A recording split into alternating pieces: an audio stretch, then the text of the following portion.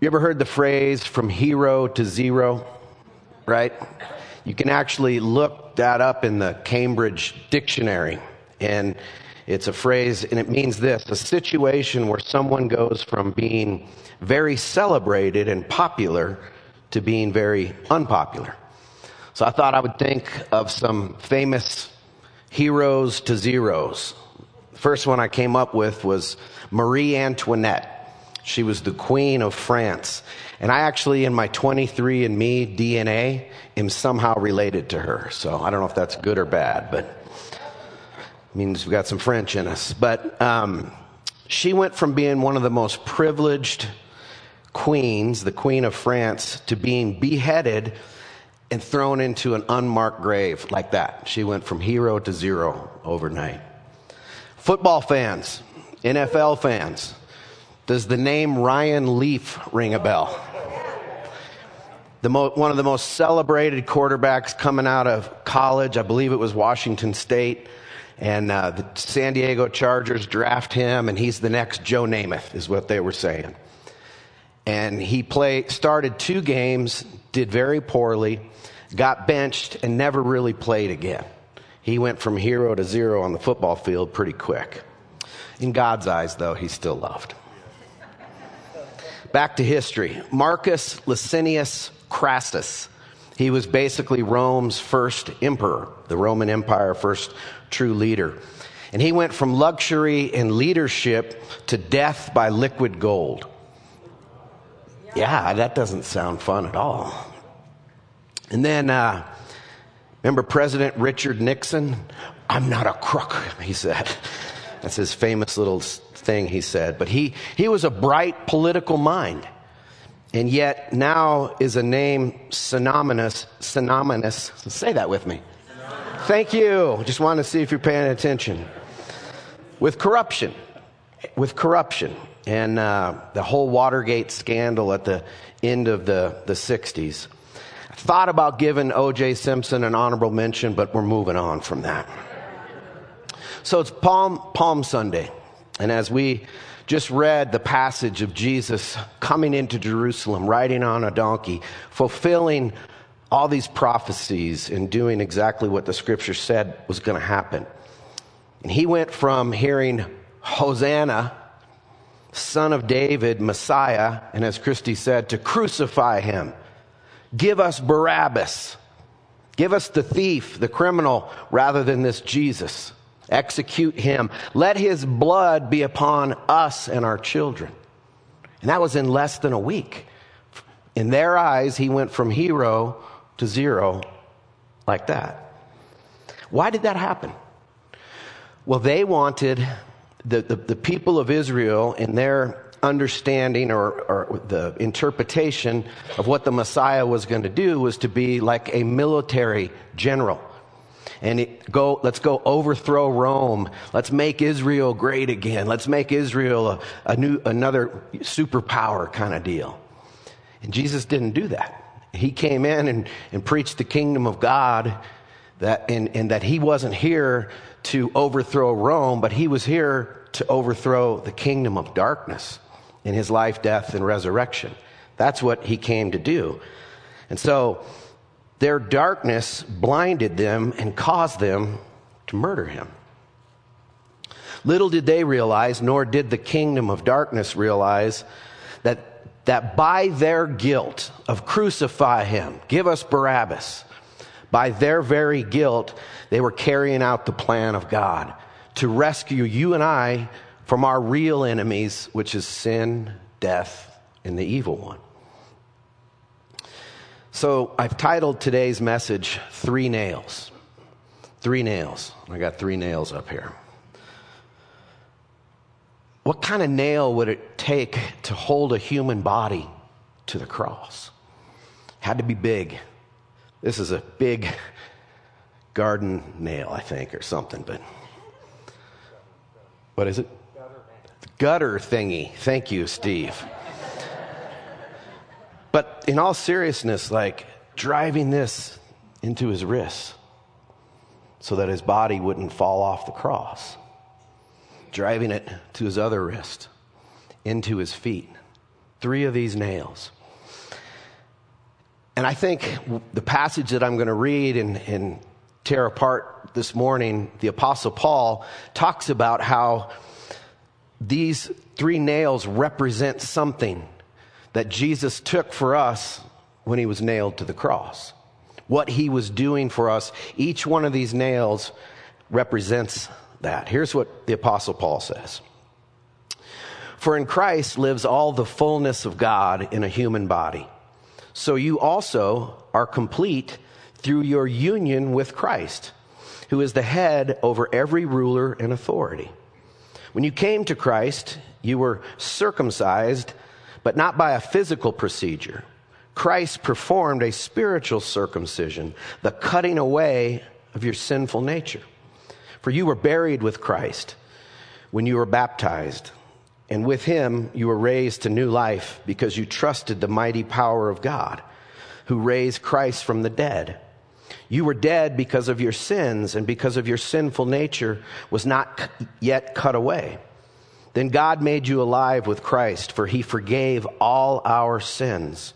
He canceled the record of the charges against us and took it away by nailing it to the cross. In this way, he disarmed the spiritual rulers and authorities, and he shamed them by his victory over them on the cross. Using these 3 nails as an illustration to unpack this passage this morning. Nail number 1 represents the power of death was defeated and nailed to the cross. The power of death was defeated and nailed to the cross. Verse 12 in this passage we're studying, he says, for you were buried. You only bury dead people, right? You were buried with Christ when you were baptized. And with him, you were raised to new life. Only a dead person is going to be able to rise to new life because you trusted the mighty power of God who raised Christ from the dead. Jesus put death on the cross. He dealt a death blow to death. He just literally destroyed death. And that should be stirring some questions in you. And I'm going to try to do my best to answer that here in just a second. Jesus was the representative of humanity. He is called the second Adam, or the new true Adam. As the first Adam represents humanity, and as in Adam all die, Paul says, as in Christ all will be made alive. He's the new representative of humanity. Look what Paul tells Timothy. He says, he has saved us and called us to a holy life, not because of anything we have done, but because of his own purpose and grace. This grace was given us in Christ Jesus before the beginning of time, but it has now been revealed through the appearing of our Savior, Christ Jesus, who has destroyed death and has brought life and immortality to light through the gospel. It says he destroyed death.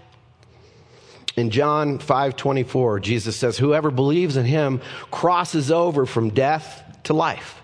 When you believe and trust in Jesus, you cross over from death to life. Why do we still die physically then? Did that question pop in your mind when you think, did he destroy death? Why do we still have to experience death?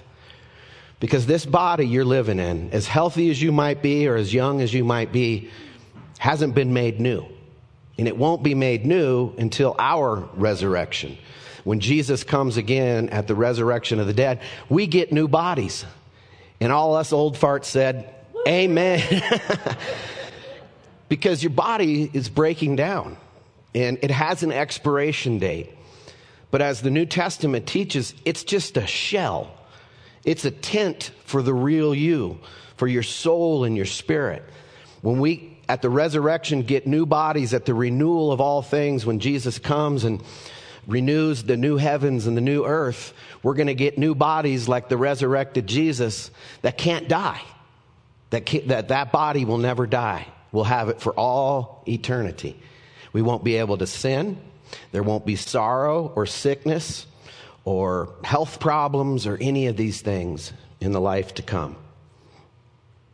Hebrews 2, since the children have flesh and blood, he too shared in their humanity, so that by his death he might break the power of him who holds the power of death, that is, the devil, and free those who all their lives were held in slavery by their fear of death. That's a subject we don't like to talk about a whole lot. I've said this a few times, but the comedian Woody Allen said, I'm not afraid to die. I just don't want to be there when it happens. That cracks me up, because even as believers, we know that to live is Christ and to die is gain. We know it here, but we've never experienced it, so it's like, really? Like, it holds this power of fear over us. And the writer of Hebrews says that Jesus broke that power by his death and then resurrection. And the reality is, as good as life can be, this isn't home. This isn't home. When we die, we're going to go be with the Lord. And then when he and the Father decide it's time to come back and renew the earth, then we'll be with him. Wherever he's at is our real home. This isn't home. Have you ever had that sense of, in life where, man, if I get the right job, if I get the right relationship, if I get the right this, if I get the right that, then I'll finally feel like I'm home. But we never get there. There's a longing inside of us for something greater than this world. I want to play you a song, and I want you to meditate on the lyrics to this song, because I want my disposition towards death and attitude to be like this song. Have a listen.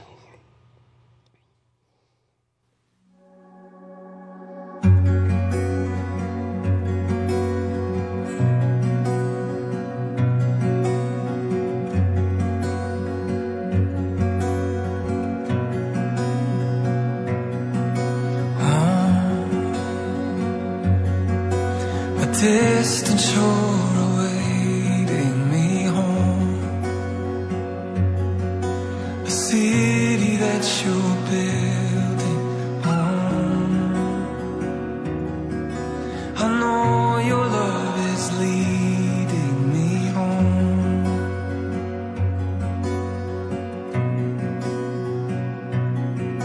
Home, where we'll lay aside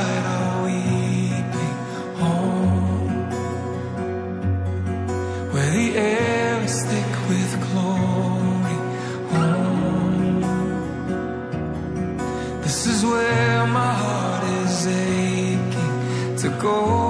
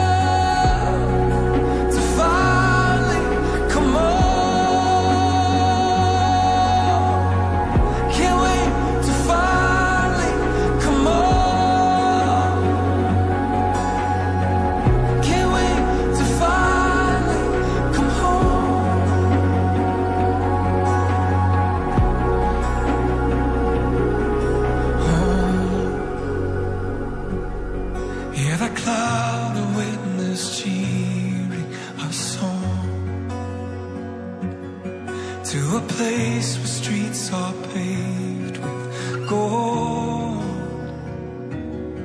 where there is no night, oh sorrow, where even death is swallowed, where God himself will make his home.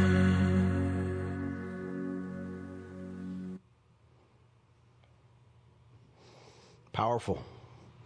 Powerful. Death becomes a doorway for the believer.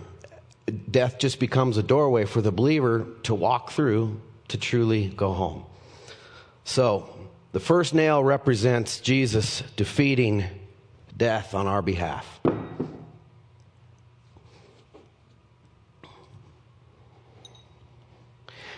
Nail number 2. This nail represents the power of guilt and shame being defeated and nailed to the cross. Our guilt and our shame was nailed to the cross. We feel guilty for doing wrong, right? When we do something wrong, we feel guilty. We feel a conviction. Our conscience isn't clean. And yet, guilt and conviction, guilt can actually be a good thing when it drives me to grace. Because when we're convicted and when we know we're guilty and we say, I'm guilty, then all of a sudden I'm positioned to receive all this grace that he's there saying, yeah, I'm here. My grace is sufficient for you. Shame is deeper than guilt. Shame is a feeling, an inner sense of being wrong. It's an identity. It's something that we feel shame for who we think we are, who we perceive ourselves to be, versus guilt is for what we do. Shame is for just feeling wrong. You remember in Genesis chapter 2, Adam and Eve are running around the garden, and they're naked and unashamed, just strutting around like no big deal. And then in Genesis 3, it says they were naked and unashamed. And in Genesis 3, when they sin, when they disobey God, when they do exactly what God told them not to do, and they were deceived by the evil one, darkness, it says that immediately after that they sewed fig leaves together to cover up their nakedness. Remember, God comes and says, who told you were naked? Like, who told you were? How do you know that? Well, they had that inner sense of shame. And so they were covering up from God and from one another. And we don't literally wear fig leaves, I hope not. But we have our own fig leaves of trying to cover up from God. God, I'll perform more. God, I'll read my Bible more. God, I'll go to church. I'll do this. I'll do that. I'll be better. That's a fig leaf. And we cover up from one another because we're afraid if you really saw who I am, you won't like me. You won't respect me. You won't want me. So we've been trying to cover up ever since. But Jesus nailed guilt and shame to the cross. This is what Paul said in what I read earlier. You were dead because of your sins, and because of your sinful nature was not yet cut away. Then God made you alive with Christ, for he forgave all our sins. He canceled the record of the charges against us and took it away by nailing it to the cross. I won't ask you to raise your hand, but all of us have probably got a speeding ticket. And if you didn't, good for you. I drive like a grandma since the last time I got a ticket. Joel and Kristen were with me, right? That's the last ticket I got in speeding, and had my youth. Well, you were youth-ish at the time, but anyway. Let's say you get pulled over and the officer says you're guilty, you're 15 over, whatever, I'm going to go write you a ticket. He or she writes you a ticket and then comes back to the window and he's holding the ticket. I wrote on this piece of paper, speeding ticket, but has the ticket in their hands, about to hand it to you and say, guilty, go see the judge. But says, you know what, feeling in a good mood today, I'm going to just do this. I'm going to cancel your ticket. That's what that means, in that he canceled the record of the charges against us and nailed it to the cross. So I wonder today, are you holding on to something from your past that Jesus already dealt with? on the cross? Are you holding on to something in the present that Jesus already dealt with, your past failures? Because listen, guilt and conviction, that leads to repentance. Conviction's job is to say, Scott, stop what you're doing. Check yourself. Check yourself, Scott. Repent. And repentance means to go in the opposite direction, to have a change of mind and a change of direction. Repentance agrees with Jesus and receives grace. Listen to this passage out of Romans in the Message translation, which is a colorful way of us reading Scripture. It says, God went for the jugular when he sent his own son. He didn't deal with the problem as something remote or unimportant. In his son, Jesus, he personally took on the human condition, entered the disordered mess of struggling humanity in order to set it right once and for all. The law code, weakened as it always was by fractured human nature, could never have done that. Rules and regulations will never change our heart, will never transform us. We need something outside of us, the Holy Spirit, the gospel, the good news, to transform us from the inside out. He took care of our guilt and shame.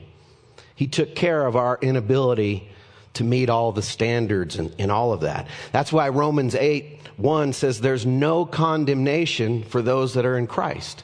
There's no pronouncement of guilt. That's the gospel. Our responsibility in him taking our guilt and shame is to work backwards from who we are in Christ. Work backwards from what he already did for us. Work backwards from the reality that you are a son or daughter of our Heavenly Father. And how do families, how do sons and daughters relate to their father? You start from there and learn how to live like Jesus, day by day, circumstance by circumstance. This nail represents that Jesus nailed our guilt and shame at the cross.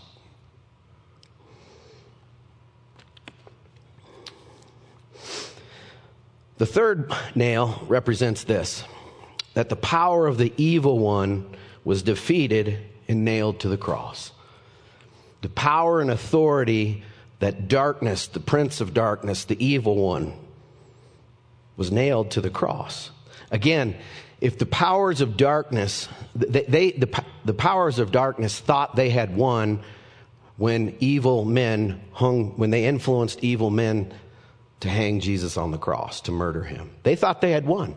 The whole unseen realm of darkness thought we just got the victory because we killed God's son. We killed the Messiah. We win. Little did they know that what Jesus was doing was disarming them by his death on the cross. It says it in verse 15. In this way, he disarmed the spiritual rulers and authorities. He shamed them publicly by his victory over them on the cross. What does it mean to disarm somebody? If you have somebody that has bad intentions, that has weapons, and a police officer or somebody tackles that person, takes away their weapons, puts them in handcuffs, they've been rendered powerless. You took away their weapons. Jesus took away the weapons of the evil one. He took away their weapon of the fear of death. He took away their weapon of guilt and shame, and now has empowered us and given us his very authority. Jesus said, all authority in heaven and earth are mine. And he gave that authority to us who trust and follow him. You have authority over darkness. I'm not saying go get in a fight with the devil or even talk to him, but you have authority in Jesus' name because he is the authority and you're with him. So when the devil comes knocking, just say, I'm with him. You take it up with Jesus. Take it up with the one who has all authority. We need to do that, guys. We get pushed around too much by the evil one and his temptations and his divisions and his doubts. We sit there and take it. You don't have to take it. You stand up in Jesus' name to that. John, the apostle, in his letter said, the Son of God appeared for this purpose, to destroy the works of the devil. Let's read that out loud together. The Son of God appeared for this purpose, to destroy the works of the devil. The word devil in Greek is diablos, which is the same in Spanish. And so he came to destroy the work of diablos, the diablos. And the word diablos means accuser, slanderer. It's interesting, the Apostle Paul, when he writes to Timothy, he says, tell the ladies of your church not to diablos one another. Don't slander one another. Don't gossip. Don't accuse. So when we're accusing or slandering, we're just the mouthpiece of diablos. We're diabolosing somebody. It's an interchangeable word. Devil and diablos. The devil's a liar. He's a defeated foe. He's a liar. Jesus said that he is a liar and has been a liar from the very beginning. He's always been a liar. And how does he lie to us? First of all, he accuses God to us. He whispers in our ear, if God really loved you, you would have got that job. If God really, really was good, you wouldn't have got betrayed by that person. If God really loved you, you wouldn't be sick right now. And then he accuses us, and he says, if you were really a Christian, you wouldn't have done that. And he often does that to me, Pastor Scott. If you were a real pastor, you wouldn't think that. You wouldn't do that. And he is always accusing and lying. The Apostle Paul tells us to be aware of his schemes, that he's going around the earth like a roaring lion seeking whom he can devour. And we just have to say in Jesus' name, you've been defeated. You're a defeated foe. You know what the enemy wants to sow? He wants to sow fear into your life. And if you're walking in fear, if I'm walking in fear in any area of our life, we're not living in what John says, that perfect love drives out fear. It casts out fear. And that perfect love is the love of the Father for you. You have a Father who loves you perfectly. So perfect love casts out fear. Casts it out. So what do we need to do? Daily bathe in the love of the Father. Receive the love of the Father. Talk to him about his love for you. And then the other thing the evil one wants to sow is division. Look at our world. He's behind all the divisions in the world and the nations and the ideologies and all the things we could go through. The world's going to be the world. And he's going to influence the world. But he also wants to sow division in believers, in churches. He wants us to fight over petty things. He wants you to get your feelings hurt so that you take your ball and go to another church or you go somewhere else. He wants to sow a division of, well, we don't believe this perfectly or we don't believe that right, and get this theological pride that we got it all figured out. Guess what? None of us have it figured out. None of us do. We're an imperfect church, but we're a community following Jesus together. As imperfect as we are, he's perfect. And he's perfecting us daily.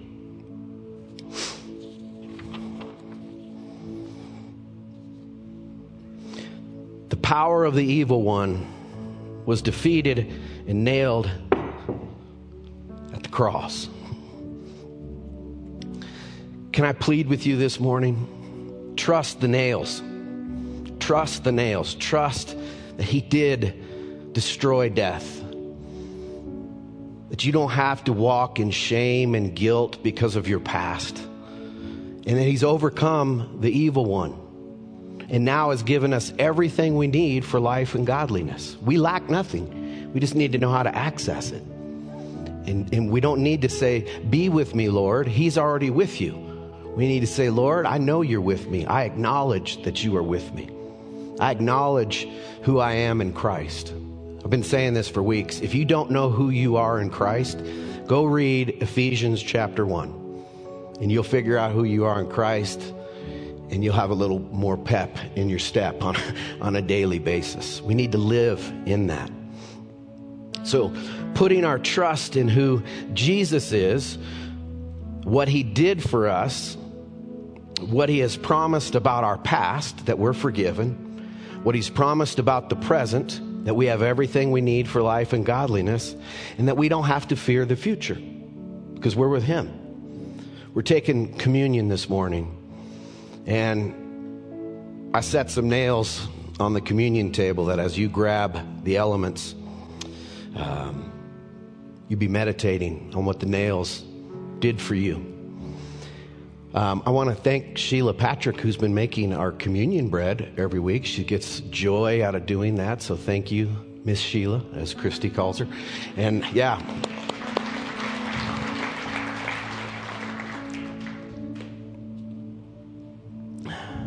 Father, as we approach the table of reconciliation,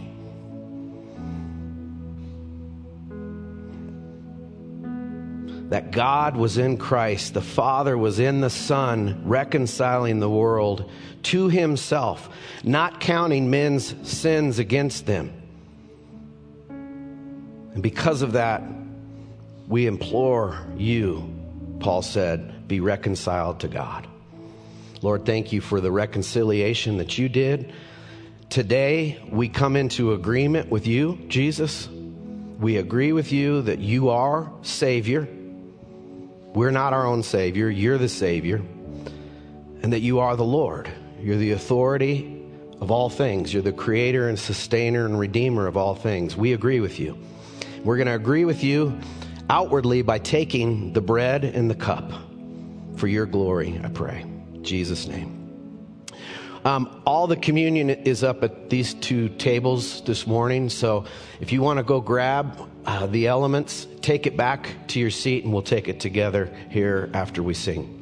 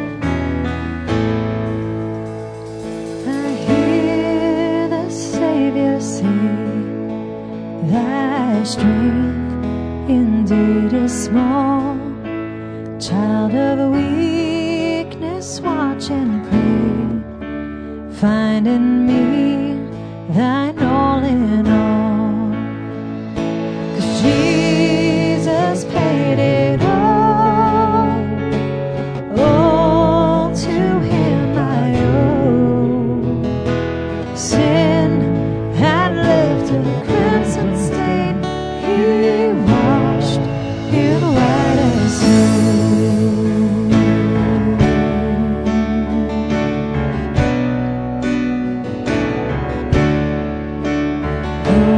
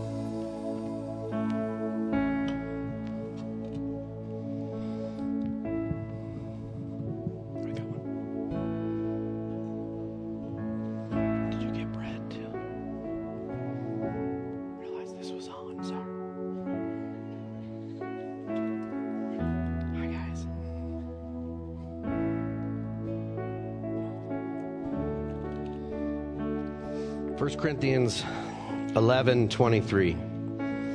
For I received from the Lord that which I also delivered to you, that the Lord Jesus, in the night in which he was betrayed, he took bread, and when he had given thanks, he broke it and said, "This is my body, which is for you. Do this in remembrance of me." Think of the nails, guys. His body was pierced and broken for us. And he was giving a tangible sacrament for us to practice, and that has been passed down from the disciples. One time I heard a pastor say that, it says in the scriptures that Jesus said he fulfilled the prophecy in the Psalms that he who dunks the bread and the wine is my betrayer. And this pastor said that he was at a communion where that's how they did communion. They had a cup of wine, and you walked by with your bread and you dunked it in. And he said right as he was doing that, that scripture came to his mind: he who dunks the bread and the wine is my betrayer. And he said, I'm Judas. We're all Judas. We've all betrayed. But he loved you so much that he was going to do whatever it took to restore our relationship to the Father and to nail our guilt and shame to the cross. Let's take the bread.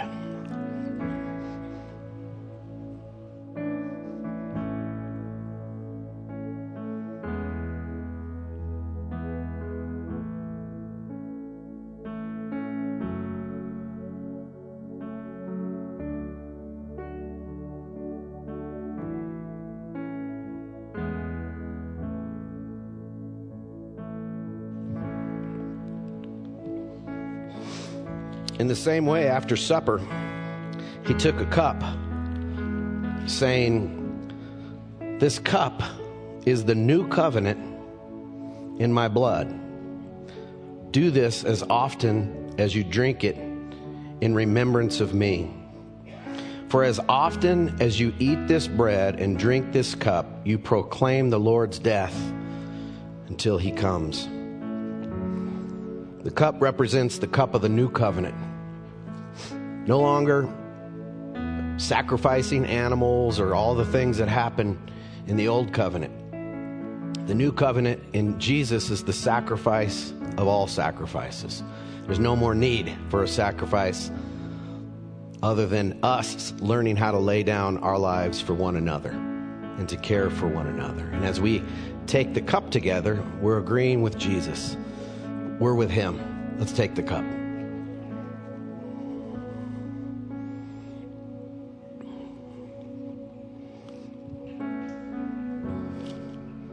Would you just put your hands out in front of you as a way of a posture of receiving?